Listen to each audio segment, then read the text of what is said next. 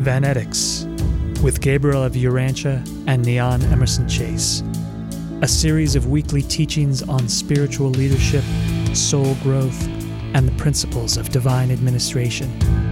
Presented by the Mandate of the Bright and Morning Star at the University of Ascension Science and the Physics of Rebellion. The title of this teaching is Home Life on a Neighboring Planet. Here is Neon Emerson Chase. What we're going to be reading about is a country on this planet that's like an island, a large island, like Australia, maybe that size or whatever, but it's a country that that particular nation developed and was more progressive than the rest of the planet.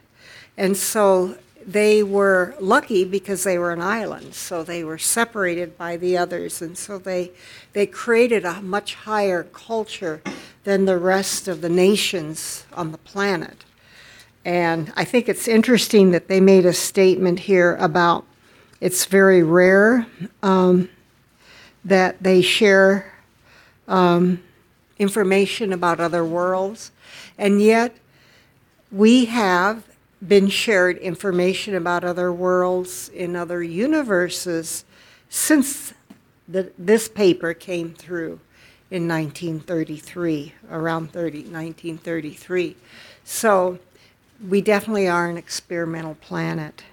Of course, our world is a little different than this nation that we're reading about on this other planet.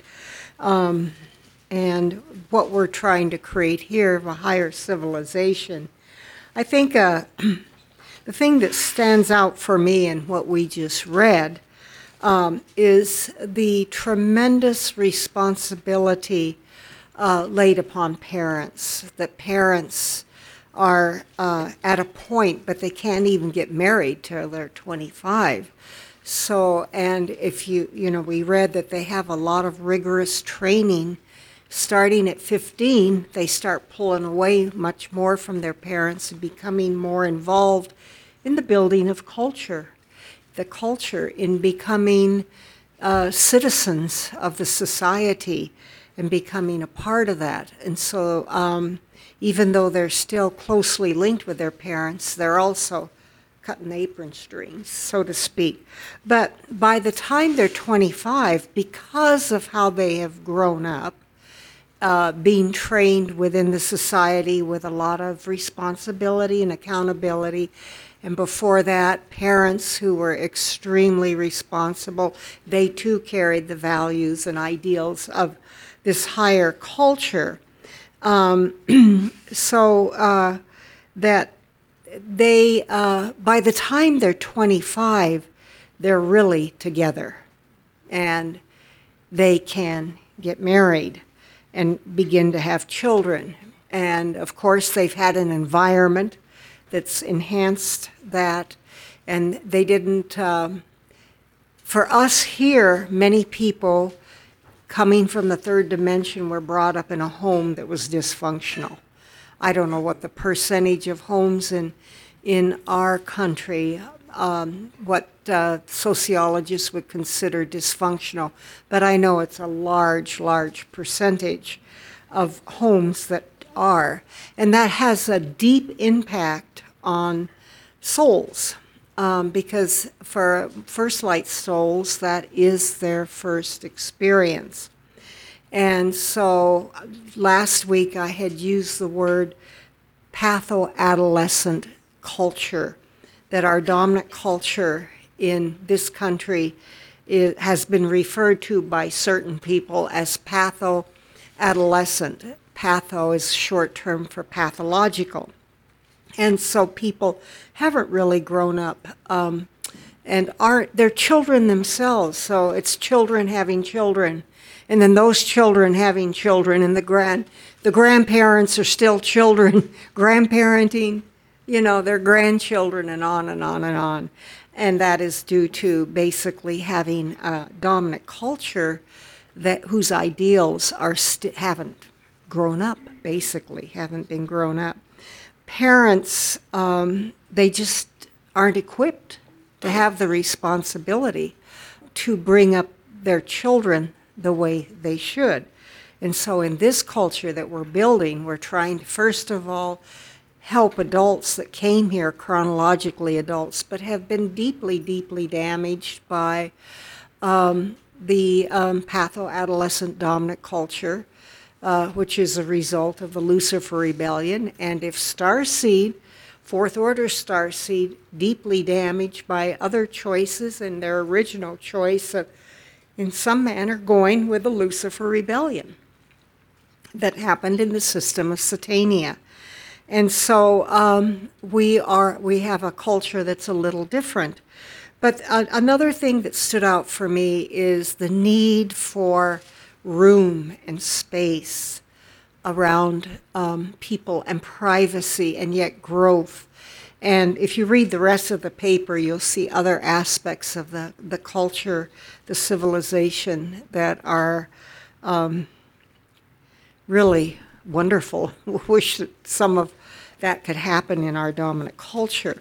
But I was thinking of my own upbringing because as I have shared with you before, I feel very blessed that I had a very highly functional home with parents who were people of faith, and so God was present. They were our spiritual elders and our spiritual teachers.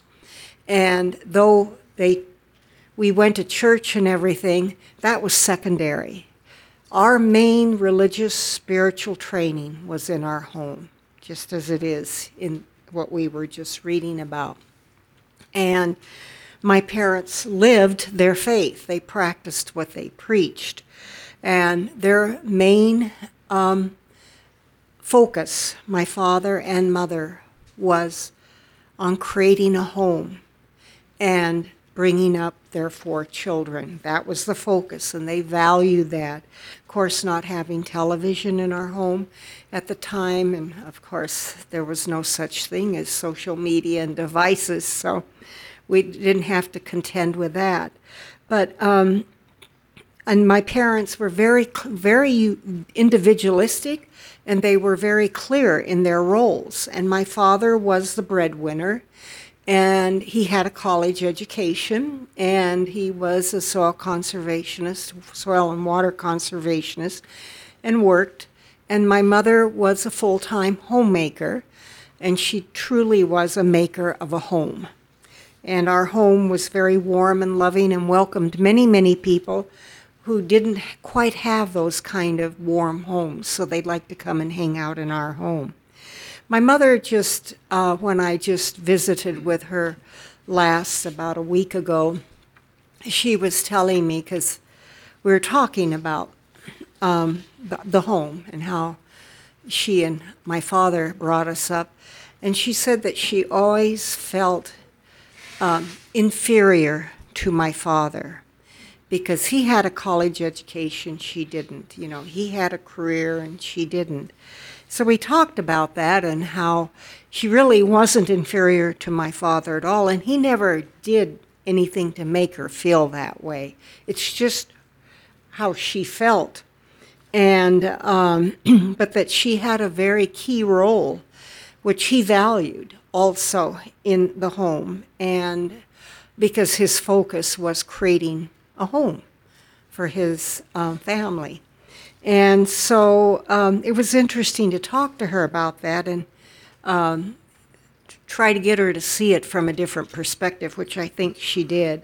But saying all of that, it made me think of also the pattern of a marriage and a relationship that the Creator, Son, and the Infinite Spirit of the local universes set up for their mortal families. And in describing in that wonderful section in the Urantia book the relationship between our Michael son, Christ Michael, and our Nebadonian universe mother spirit, that beautiful relationship they have, what stands out for me is they're very unique beings, and they have their very distinct roles. And the universe mother is very much confined to her home of Nebadon. She can't go anywhere else. So she is the primary homemaker of Nebadon. On a human level, my mother stayed home while my father was able to go out and move around. And they had their distinct individual roles and responsibilities, and yet they complemented each other. And then I find it interesting, too, that the universe mother did not need to submit to the creator son, her complement, her partner, who is a paradise origin being, until he became qualified.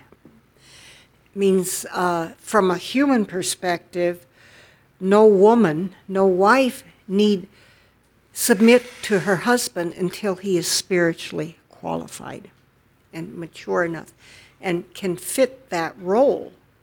And so the Michael son had to go through 7 bestowals to become then a master son. And then the universe mother felt that he was qualified where she would submit to him. But he in turn honored her and respected her, and she was right at his side and is right at his side. But they're very distinct in their roles. They don't compete with each other or anything like that. They complement each other. And it says at the end of that beautiful section that they are the ideal. The relationship they have is the ideal pattern for human marriage and the relationship that men and women should have with each other, which I think is a very beautiful thing. It stands out also that they don't really, on this planet that we read about in this nation, they don't really have to have specified sacred places of worship because their entire life is that. You know, it's completely a part of their life, that all of life is sacred and every place should be, and that you can worship anywhere because they carry that within them. And that is our goal here in Divine Administration. And the temple that they have is a temple of religion and philosophy, and it's where you go to study about ideals and philosophy and spiritual ideals. And we're building a temple that is connected to the university of our university. And so, and we're studying spiritual truths and philosophy and all of those ideals that make up creating a culture in this time and space, an advanced culture on this planet, which I think is wonderful, very exciting to look forward to. Every day I get up very excited about what's going to happen today, the vision that we have and that we are all participating in, and bringing up our children as part of that vision and sharing that with our complement is part of the vision, and having that in our home families, all of that, so that wherever we go, we ourselves are a temple, and our home should be a temple, our garden should be a temple. Every aspect of our life should be a temple, and so intricately related to the universal laws of the Father. And I think one of the most exciting things is about our university, too, is that we aren't just studying about all the great thoughts and ideas and accomplishments of humans on this planet, which is a wonderful study, and to read all those philosophies and the wonderful teachings from the various evolutionary religions. but we're cosmic. We're learning about the cosmology of the master universe and really getting into the makeup of the grand universe and how we are universe citizens and connected, and the great place that we have in that beautiful grand scheme of ascension and evolution. And I don't think there's another place on the planet that is experiencing at the level that we are experiencing this unfoldment into our understanding, and that into, in our minds and in our hearts. And so I'm very grateful for that, and I would love to visit this planet, especially fly directly into that country, forget the other nations, but just that I'd love to visit with them and spend some time with them, or have some of them come and visit us. And I have a feeling that in the future, sometime after the final change point, some of those people that live in that nation, some of those top leaders, will be coming to visit with us. And I'm really looking forward to that.